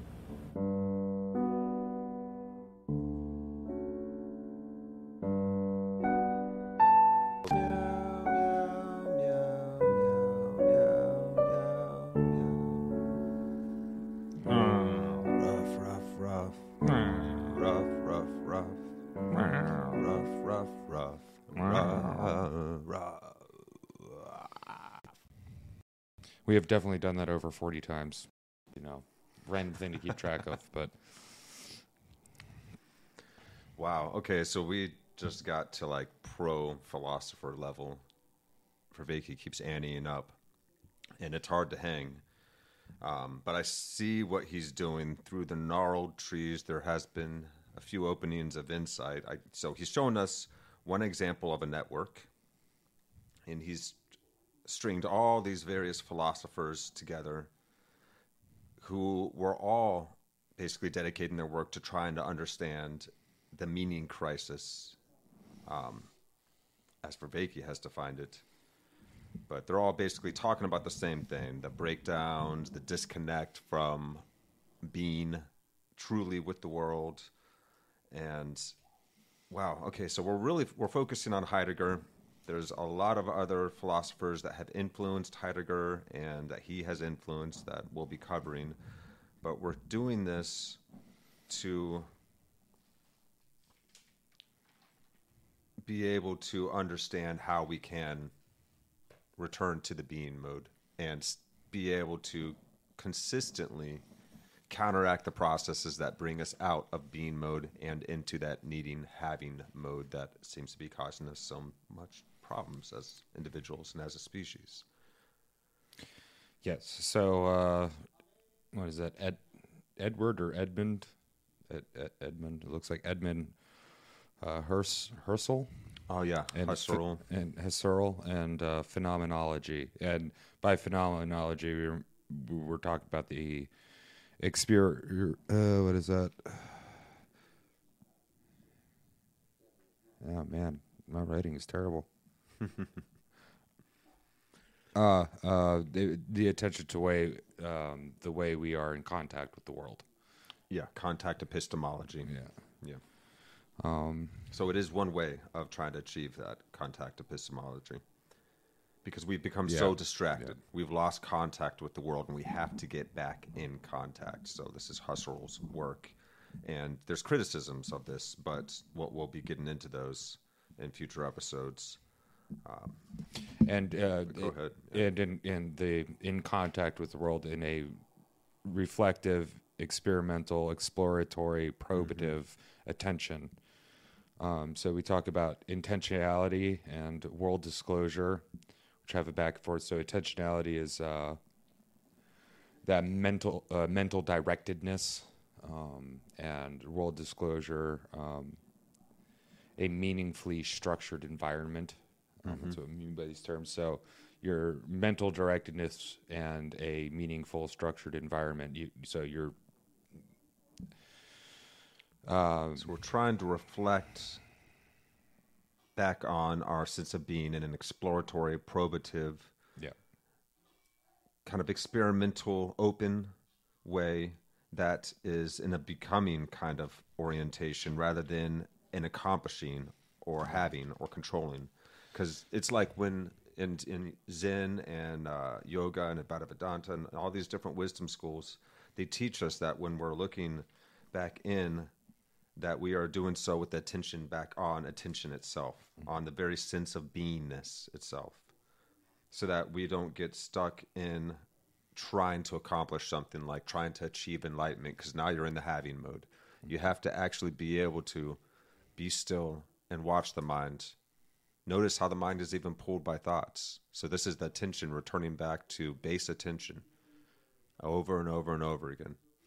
Just to the sense of beingness itself without any of that mental chatter going on, all of the story making that our minds do, the commenting, the judging of the ideas as they come up, all of that has to be continually seen over and again, and you just keep returning to that sense of pure awareness, just attentiveness, and turning it back on, and the sense of it itself. It's a paradoxical thing to do, but it does in fact trigger this opening for us. So Heidegger has some criticisms about this, intentionality, world disclosure, noesis, noema thing going on, this reflective intelligence to your perspectival knowing of the transcendent relationship that Husserl's talking about. And so Heidegger's criticism was Husserl's work does not develop an account of participatory knowing. That's right. That's how Vervaeke puts so it there's in the terminology he's given us. Yeah, so there's an issue with our modal relationship of agent and arena. Yeah, because it didn't bring us back into contact, so it didn't achieve making contact. Yeah. It was pointing in the right direction, perhaps, but just a little bit off the mark, and Heidegger is here came along to try and further refine this. So there was... the participatory knowing is missing, which gives us contact with the sense of beingness, and it had not been set in an ontology. Yeah, as a explanation of the world and all the and not the world as a planet, but the world as an environment. But as a meaningfully structured environment that discloses itself to us and that we disclose ourselves to. And so, like the agent arena relationship Vervaeke talked about in the beginning episodes of this series. Heidegger argues that Husserl was trapped in the Cartesian grammar. And Cartesian grammar is the dualistic way of looking at reality, the two worlds mythology that we've carried in our past with previous, and thus trapping us in subjectivity, not being able to step out and look. Yeah, thinking of ourselves as down here, and then up there is heaven and God, and we're disconnected. We're that's the two world mythology. Thinking of ourselves as separate from one another, from the world, from the cosmos. So Heidegger was the egocentric mode, asking a question: how do we get in deeper contact, and how do we escape the containment of the Cartesian grammar? Yes, we need to, because he's saying we need to open our perspectival knowing and direct it towards who and what we are. Yes, and there's the quote: "We are the beings who are being." We are the beings whose being is in question.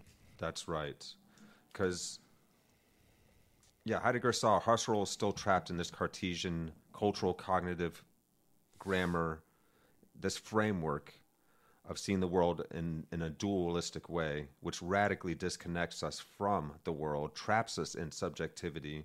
It's a type of idealism that is just not getting us back in contact with reality. The intentionality is there, but it's not working. So how do we break free from this Cartesian cultural grammar and the restrictions of it that keep us out of contact with reality? And like as you were saying there, DJ, by transforming our attention, by opening ourselves and opening to our participatory knowing, and direct that towards our sense of being, the sense of who we are.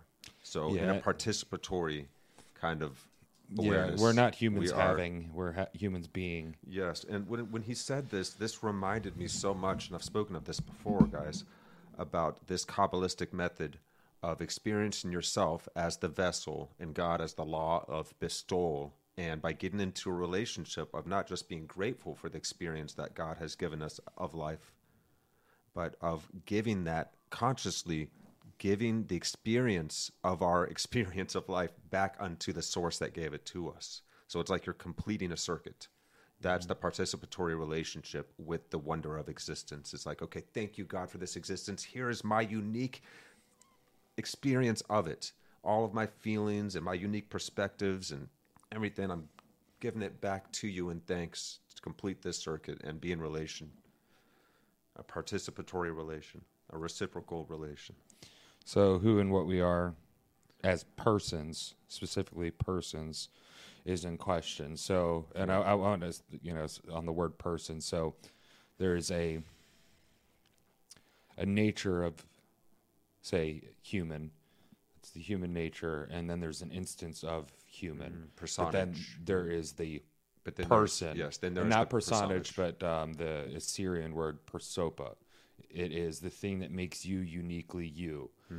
I think it has a lot attached to, it has a lot attached to what is attached to the sticky ball of relationships that is the self. That because you could say the gazelle doesn't necessarily have. You could say it has personality, but that would be more like quirks. That would be. But you see those. That would be more like person as in wearing the mask opposed to the face of a person. Like you can see, oh, this one's a little rambunctious and everything, but it doesn't have deep questioning thoughts of who and what I am, and then the realizing that I am questioning who and what I am. So say that word again. Persopa? Persopa. There's two other words that go with it. I've got them written downstairs, but one of them means a nature of something. The other means an instance of the nature of something. And then the third, which makes us special, is the persopa, is the personage, the person Your cat doesn't have prosopia. Your coffee table doesn't have prosopia. It has the first two. It has the nature of what a coffee table is. The nature of a coffee table is something relatively at shin height that you can put coffee on, or your feet, or usually magazines and other crap. And then there's the instance, my coffee table. But you wouldn't say my coffee table is my friend. So it's the experience of personhood? It is. Or the nature It is the phenomenon, if you will. If nature is a phenomenon and an instance having is a phenomenon of being a person. Of being a person. Okay. That's the thing. It's not having a person or a personality. It's being a person. Like, agape, that form of love helps people grow into being people, truly being person. Excuse me, not people, yes, but the persons. ego is out of the way. And that I'm so glad that you brought that term up, because it's a beautiful contrast to the idea of what personage points to. Yeah, so which was having more a of the personage mask, is a cast image. Yeah. Yes, it's and everybody, we all know the term front. Everyone puts on a front, puts off an image. Yeah, and that's what we mean when. And that's what we do my cat with has ourselves. A certain personality. We think of ourselves as as this idea of the personage that we have of ourselves. Yeah, but really, you're deeper. You are the. But there's something deeper. You are the. You are the essential being. Instance of person. And how that uniquely shines through you prior to your egoistic attachments and things like that. It's the most natural and unconditional side of including that as well, because that sticky ball isn't just, egoic attachments. It's all the relationships you have with the world, with yourself, with others. The only problem is, you're right, because all of that is wrapped up in the personing. And the only problem that we have in this world as human beings is that we are misidentifying ourselves as our personage, or as our cast image, as our idea of self, rather than the natural beingness.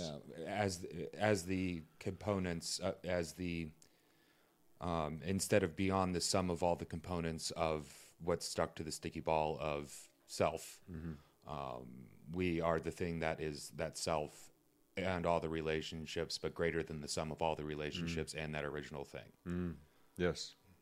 That in my mind would be that, and that's the beingness that we're trying to, the sense of that we're trying to trigger with that existential inquiry. Because we are the beings whose being is in question, and we are beings. We exist before we have an essence. Yes. It's like this.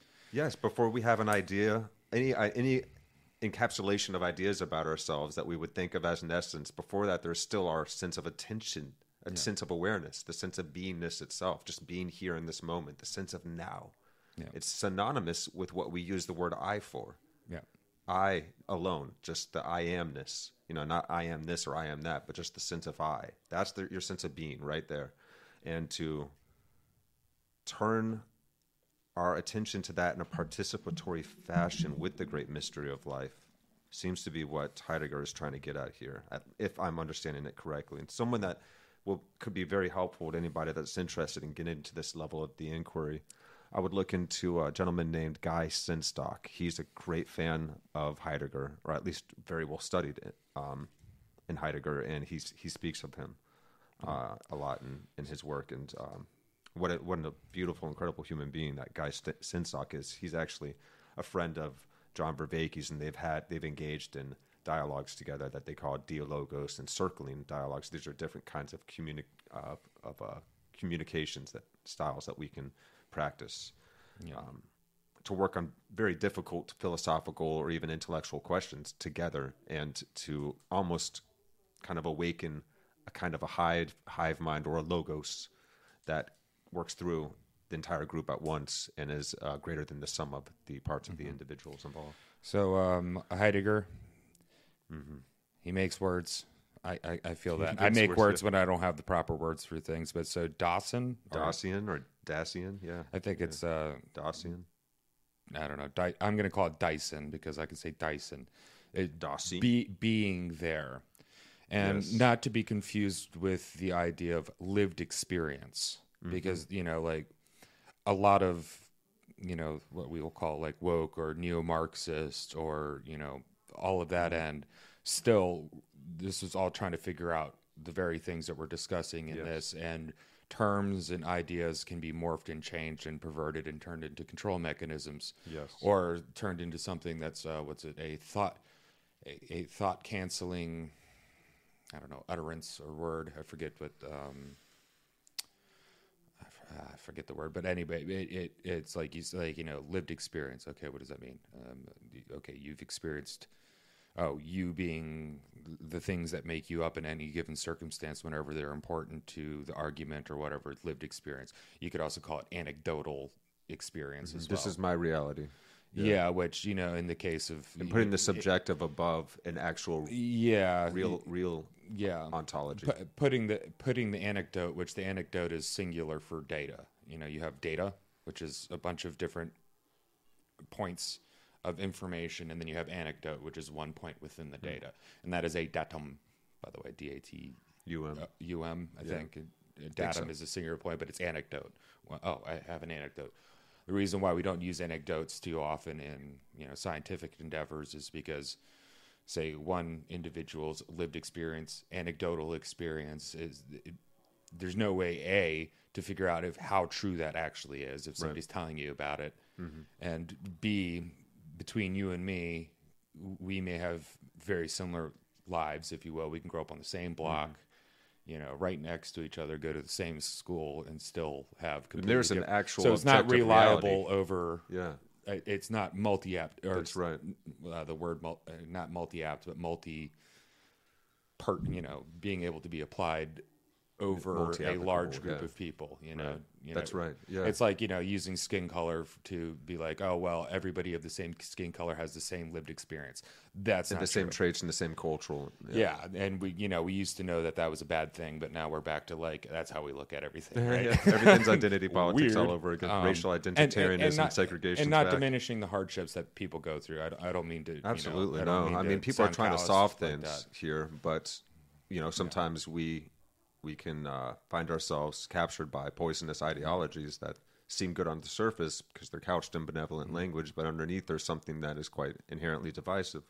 So to jump back, so Heidegger is trying to get us into aporia, a state of not knowing, so that we can remember the being mode as it actually is, prior to our interpretations of it, prior to our expectations and reservations, everything, just here now being as it is. There is some kind of objective reality that we can all tap into, and confronting that mystery, but while not engaging our having needs, but becoming processes, and putting our very being into existence. So questioning the knowledge of our being, and is also leading us into questioning being, putting being into question. Like what is it to be a being? Yes, that yes, an orientation to being participation with who I am and what being is. Yeah. So we can remember the being mode, and open to the wonder of our own being as these strange, self-designing, self-making beings, and get to know that, rather than all the details that we attach to that. Just that itself, and come into contact with the mystery of being itself. Being there, so being there, as in you are being there, is a being there. So I had this good. So a being there is being there. If you're really getting into it, like actually being the place as well, because there's a certain internalization of our exterior environment when we exist in a place. Yeah. So the being that is there is being there. It's being there. I don't know. It popped through my head. It was easier to pop through my head and get it at once than it was to actually explain it out. But it was fun though. It's cool. So we want to be in contact not with that autobiographical ego, but what DJ was just pointing to there, with our being, and deep into contact by exploring this, by phenomenologically exploring this in that kind of probative, experimental, open kind of way that is not trying to decipher and come to any conclusion, but is literally there for the wonder of it itself. Just like when you're a kid and you're looking at a leaf or an ant under a magnifying glass, there isn't a goal to that. You're just doing it for the sake of being in that wonder of it, in that moment. So that's it. That's that's true meditation right there that Vervaeke has helped us understand through Heidegger. And Heidegger, of course, is deeply influenced by Eckhart, which is a Christian mystic, and by Buddhism as well on the Eastern side. So this is a beautiful person to key into here. I see why he's doing this now. And I think Or let's Heidegger's be argument. ambivalent to him, though. Vervaeke says he's kind of ambivalent. Because I know that he doesn't totally agree with Heidegger either, but he likes the directionality of where he's inquiring. He is part of this network. He's part of us, of where we are now. Developing this. So Heidegger's argument that history of metaphysics is a history of nihilism, I think, like, personally, yeah. Yeah, and us trying to battle with it by developing all of these different interpretations of spiritual systems, because that's initially there was some kind of like spiritual approach. There was a way that somebody demonstrated, and then we came along and developed our interpretations of that, and you know, every religion has multiple different sects to it because we're all trying to interpret and find the best way to internalize and embody and interact with it, and we're all in disagreement over it. So it really has put us in kind of a nihilistic state at this point. We cannot agree, yet we're all talking about, it seems like the same mountaintop, just different paths to get there. Yeah. So I guess Heidegger's goal would be using Dyson to break the grammar that we're stuck in, right? Yeah, that has driven us into the meaning crisis. To situate our attention into a being mode, and removing us from a subjective having mode. Yeah, to the remembering of being and our status in respect to being, like our orientation to that. Wow, to get us beyond the framework of the Cartesian dualism. So we've got in the comments on the live episode. In the comments on the live stream, Mr. Roy McPhail. Hey, what's up, Roy? Hey guys, I encourage artificial wisdom as leveraging our ideals in our parenting of the next generation. I love it. Hell yeah. Yeah. Well, in what a beautiful vision. So the step before, multiple steps before this whole AI thing, we had books, and we had storybooks for kids. And one I remember that nobody else seems to remember, and it's really frustrating because, like, I remember it. There was, like, you know, lions and bears and like, you know, kids learning their lessons through it. It was the Book of Virtues, and it goes through all the different virtues and tells stories that try to to embody these virtues in a way that could be digestible for children. So using AI in the next one, it's like, you know, it could be a powerful tool to help us correct this downfall of what's happening to our young people right now, where they're, you know, not hardly literate. They don't know how to behave. They don't look out. They don't have wonder anymore. They don't have enough good guides anymore because our communities are so disconnected. Even our families, in many cases, are disconnected. And kids need good mentors, good guides. I would love to see that. The leveraging of artificial wisdom. Yeah. Yeah, and really, you know... And the parenting of our children. Yeah, allowing us to really use our ideals and, you know, hopefully ideals that we can, you know, maybe not end state perfect, but the continuation of perfecting our ideals. And AI Socrates could help guide us in the development of new educational systems. Or even, hey, like, you know, I forget what it was, but there was, like, you know, in a movie, this holographic, cartoonized Albert Einstein that would help the protagonist out you with just something. made me think of like a teddy bear that is imbued with... Yeah, it's like little Einstein. You can ask Einstein, you know, like at a kid level, hey, or even at adult level, like talk about, you know, some of your ideas and what they mean. What does, you know, general relativity mean for where I am, what's going on, how do I understand it, you know? And then, you know, it would be interesting, though there are some, you know, moral and theologically ethical questions that we're going to have to really start talking about soon, because it's, you know, the future's now more than ever. And know, coming fast. Yeah. The future's now and coming fast and hitting hard. It's coming exponentially faster. Yeah. I have this vision of us on this ever-growing tidal wave while we are developing ever more capable technology to surf that wave. And the wave is speeding up and growing bigger. And at some point, it's going to, you would think, climax and peak and then start to fall. And hopefully we can surf that wave right on the way down, too. And I think that we have the technology. We have the sense of wonder. We certainly have the intellectual capacity. We just have not the wisdom to responsibly wield that capacity as of yet. But I'm grateful for this, for Vervaeke sharing this project, this encouragement to cultivate wisdom, to become rational beings again, that we may be able to circumvent the breakdown, awaken from the meaning crisis. I think it's a beautiful effort, and so that's all I got to say about that. But thank you guys so much for tuning in. You got anything else to say on this one? No, just thanks, Roy, for getting in the live chat. So, once we get into the new studio and get that set up, I'll be able to have a computer that is looking at that. Yeah, we'll both be but plugged in. like my It'll be phone much is, easier. I'm listening to the lecture on my phone, so I can get up and like go pee or do whatever. And I also, might even get a third person to help us out here to run video and run sound in the background and all that. I think we're doing a pretty good job. Occasionally, things mess up, but we'll have a soundboard stuck in the corner like we do now. But the new situation will be a lot easier to keep track of who's engaging with us live. So for the live chatters that we've missed, I'm sorry.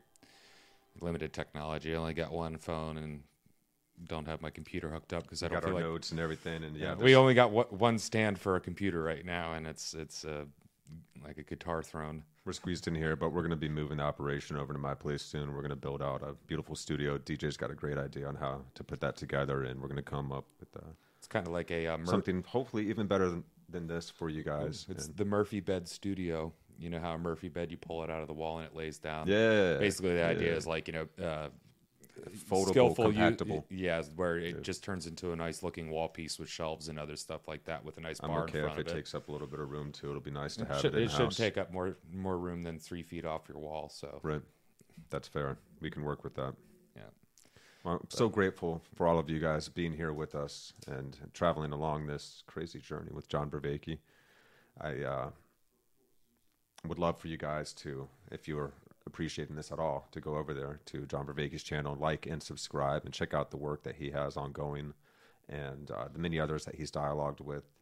And we encourage you guys to, engage with this project. Let's get into this together. Let's delve in to our sense of being. Let's perfect ourselves as human beings. I know I, for one, have struggled through this series. It has been hard for me to grasp, but I nonetheless appreciate what John Vervaeke has done here, and that he really has carried us along with him. It's taken some rewatching of some parts of episodes and looking back on the terminology and understanding definitions again, but it really all has started snapping together beautifully at this point. And that was a beautiful conclusion to his argument of how we develop wisdom and how we may awaken from the meaning crisis. Mm-hmm. And now we're going to go into the prophets these next few episodes. And so thank you all for being here with us. And I know it's not been an easy road. It's been a hard climb, but we're here. I want to make another apology for those listening with the volume up. I just realized now that there's a very minor buzz, crackly thing in the background. My apologies. Analog equipment interfacing with digital, man. You gotta love it. Oh yeah. Is there? It's a very, very slight. It's a 60 cycle hum. Something's not grounding right. So, we've got multiple crappy, LED lights hooked up into, little charger blocks that aren't necessarily for whatever exactly for the voltages and all that stuff. So it's a low cross feed from the electronics. My bad. We'll figure it out. We'll get it better. I'll suss it out this week. It's what it is, guys. We're here in the beginning of this series, really, Meaning Making 101. I think we've just scraped the surface of the potential that we have here, and we're going to keep on doing our very best to grow, and we invite you guys to grow along with us. We ain't some wise teachers. We're just normal guys. We're trying to bring this crazy high-minded stuff down to a comprehensible level for anybody. I mean, how can we relate this to young people? How can we relate this to our kids? And I think the best way to do that is to internalize it, embody it, and live it out, and share that way of being with the world through the very being of it. And wow, I feel woefully unqualified, but I love the encouragement that we have here to become wiser, to become more loving, to become more aware agents. And I do believe that we can do anything that we put our minds to. Humans have proven that time and again. We are miracle makers. So let's not be doomers. Let's see what we can do. Bloomers. We might have a 0.001% chance of success, and I think that's enough to strive. Oh yeah, to strive for, you know. And even if there's no chance of success, it feels great. It feels right. It feels like the proper response to what's happening in the world to at least try and be a little bit better. Yeah, and you know, we can change this world from the inside out. Why be a boomer? Why be a doomer when you can be a bloomer? Truth. I like that. Why be a doomer when you can be a bloomer? Because, you know, we don't want to just blame the world outside, and we don't want to keep trying to cure the symptoms of a disease and chop at limbs. We really want to get to the root of it, and the root is within every single one of us. We are society, right? At least that's the solution is in every one of us. Mm-hmm. Society is made up of many individual beings, and well, if we're the problem, we're also the solution. We are, because indeed. The problem is just a solution that hasn't happened yet. There it is. I mean, like mathematically, most specifically, but you know, also just in general. Yeah. So all of you imperfect beings, come along with us. We ain't nothing special either, but we're trying to improve each day, and we welcome you guys to join us on this journey. So let's do this then. I've been Chris. I've been DJ. This has been Meaning Making 101 on Actual Life Podcast. You can find us on Spotify. You can find us on YouTube. You can find us on the social medias. If you want to listen to this podcast after the fact, look at anchor.fm/actual lie, or just look us up on Spotify or Apple or Google or wherever you like to listen. We're out there. Make sure you drop some ratings, some comments, guys. It helps the algorithm. It helps us reach more people. Thank you so much for tuning into this episode, and we will see you guys next time.